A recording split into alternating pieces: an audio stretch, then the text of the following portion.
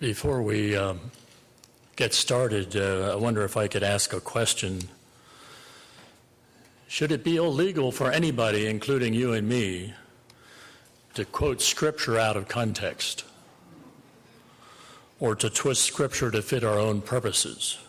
Should there be a law, an enforceable law, that that's not allowed? There's a lot of that going around these days, people quoting Scripture. And when it comes to the subject of the end times, which we'll be touching on a little bit this morning, quoting Scripture has become a whole industry of itself. It also happens in lots of other settings on many different subjects. Now, of course, I'm innocent of this whole thing. Don't think I've ever taken Scripture out of context. Well, wait, except maybe one time in first or second grade in public school there in the big Rossville school. The building's still standing there. I think it's apartments now, but it's on Church Street there in Rossville. I was the only Mennonite in my class. As I recall, I had this good friend Gordon. I knew he was a Christian. I don't know what denomination. Anyhow, one day Gordon and I got into a little skirmish during recess. And, I hit Gordon. I'm sure it was for a good reason. Though I could tell it hurt him a little bit. So he pulls back his arm and is about to hit me back. When I stopped him and said, "Gordon, the Bible says, do to others as you wish them to do to you. So, Gordon, you should not be hitting me." It gave him pause for a second, and then he says, "No, the Bible says, do to others what they do to you." And then he hit me really hard. So much for Bible quoting as a defense tactic. What if the Lord has returned and you missed it? Maybe I should ask, how do you expect the world to end? I'm sure that some of you remember Robert Frost's poem. Some say the world will end in fire. Some say in ice. From what I've tasted of desire, I hold that with those who favor fire. But if it had to perish twice, I think I know enough of hate to say that for destruction, ice is also great and would suffice. What's the first feeling you experience when I talk about the return of the Lord? Fear? Confusion? Concern? Would you say you have a similar feeling at Christmas time related to the first coming of Jesus as an infant? Joy to the world, the Lord has come. Many people would say that Christmas is not primarily an emotion of fear and confusion, right? So why do so many Christians get stressed about the second coming?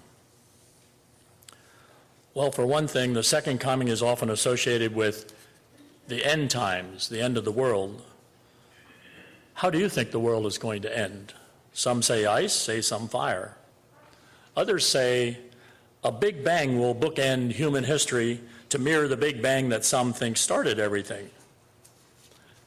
I remember as a boy hearing some of the men sitting around after Sunday dinner discussing the differences between pre-millennialism and all-millennialism, and sometimes even post-millennialism. Because the discussions could become lively and sometimes almost a touch heated, I found I had no interest in eschatology, the study and theories about the end times. Later in seminary in New York, the men and women had a wee bit more formal education, but their debates about the end of history left me just as confused and disinterested. Although one professor from Europe, after he was robbed on the sidewalk next to the seminary building, He even put forward an eschatology of being mugged. Though I must admit there were times when I wondered if a series of nuclear bombs might bring an end to life as we know it. A thought I'm sure a lot of people in Ukraine worry about these days. When I think about Christmas, the first coming, I don't cringe because of all the fear and heated debates. More than 300 years ago, Pastor Isaac Watts wrote the words, "Joy to the world, the Lord has come." That's why over the years I've tried to uncouple conversations about the end times and expectations of the second coming. Expectations of the second coming. Actually, I should say expectations of the third coming too, and of the fourth coming, and of the 14th coming, and the 24th coming, and the 104th coming. Whoa, just a minute, what's going on here? I should say I don't wish to offend any of you about your beliefs about how history will end. I admit I don't understand it. But my interest is more about being tuned into the return of the Lord and how it keeps happening in my life again and again. Have you felt your heart burning within you as the two on the road to Emmaus experienced? Is that different? Is your heart burning within you different from a ball of fire bringing a close to history? One is warm and energizing, the other is a terror. Has the light shone in the darkness for you? Or are you worried that the darkness will prevail and have the last word? If I ask you to name some times recently when you felt the distinct presence of God, what would you say? Does God return to you? Or do you feel lost? A few years ago, our small grandson was listening to his mother read a Bible story around the kitchen table. His dad was videoing it as he does sometimes. And that's the reason that they discovered in the playback that this 4-year-old suddenly piped up and said, "I've seen God." When no one seemed to pay attention, he waited a moment as the story reading continued, and then he said a bit more firmly, "I've seen God, Mommy." It made me wonder when I heard about it. True, the young boy has lots of fantastic dreams that he can tell you about in great elaboration, to the point where you can't be sure if he actually dreamed it or if he's daydreaming it now in the moment as he expounds in great detail. But why do we have to play the skeptic? What if William actually saw God?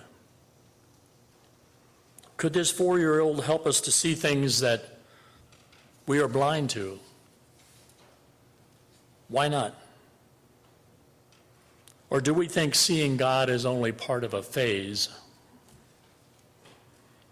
If young William sees the appearance of the Lord, who am I to blindly refute his reality?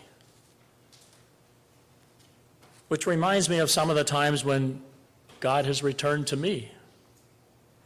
In my life, unexpected, unrehearsed, full of light and a little heartburning, perhaps through the eyes of a child, or often through someone very different from me, maybe in a train station, or in the supermarket, or walking on the sidewalk in front of our house, or knocking on our door offering a touch of grace. He came to his own, but his own people did not receive him. Did not. Why do we not recognize that God has returned to us? Why do we expect a great earth-shaking moment, a great second coming, while we stumble along wearily on that road to Emmaus and not see what is happening? We might grin and even joke about those prophecy fanatics with all their charts about the Great Tribulation, the rapture, and the 1,000-year reign and all of that. But we have our own mental charts, don't we? Fear is for sale everywhere.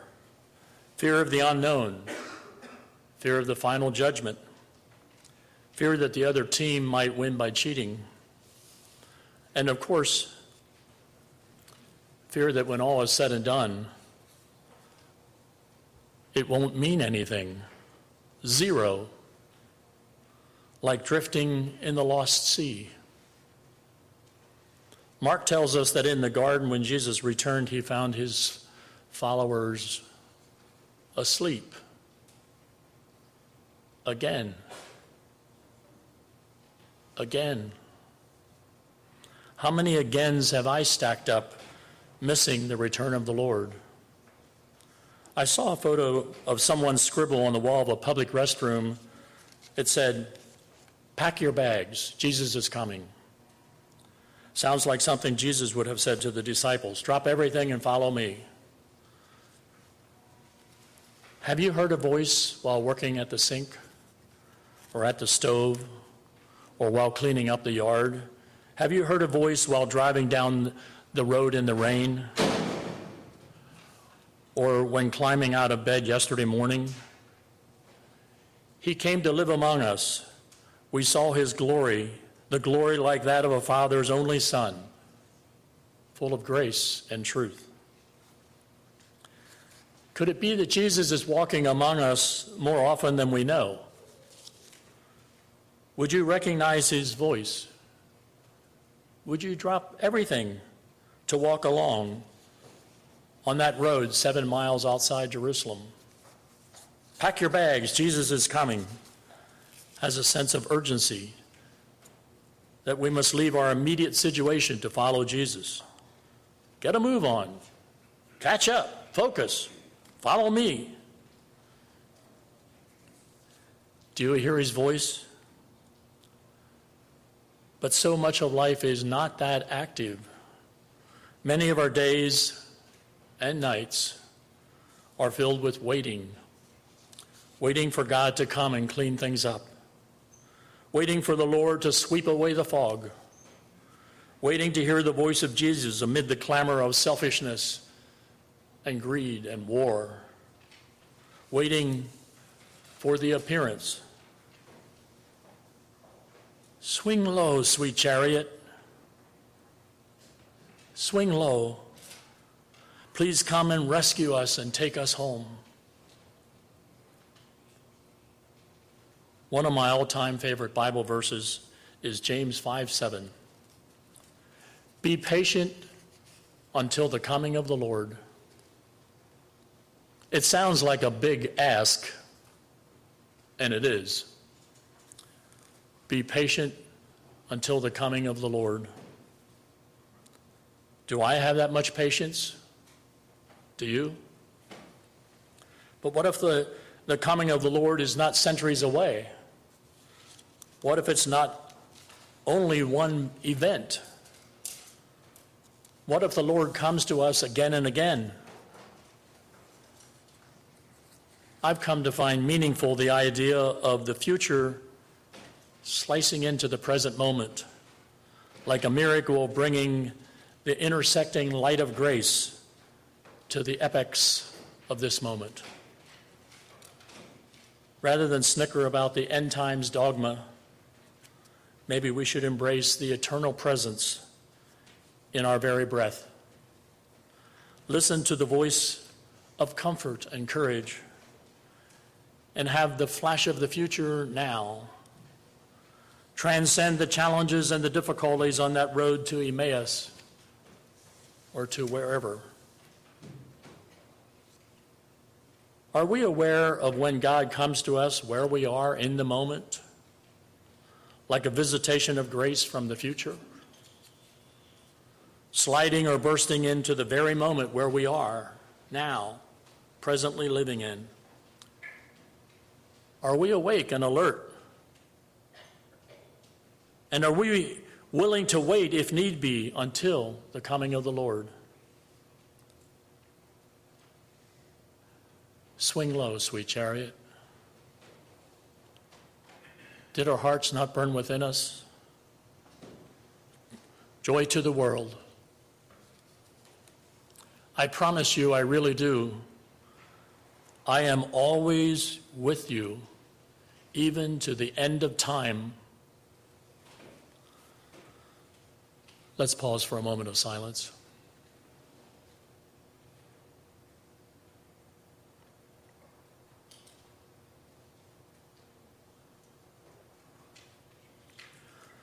Lord, give us patience. Help us to hear. Give us wisdom to understand. Please do not desert us. We want you to keep appearing to us, and we are so grateful. Amen.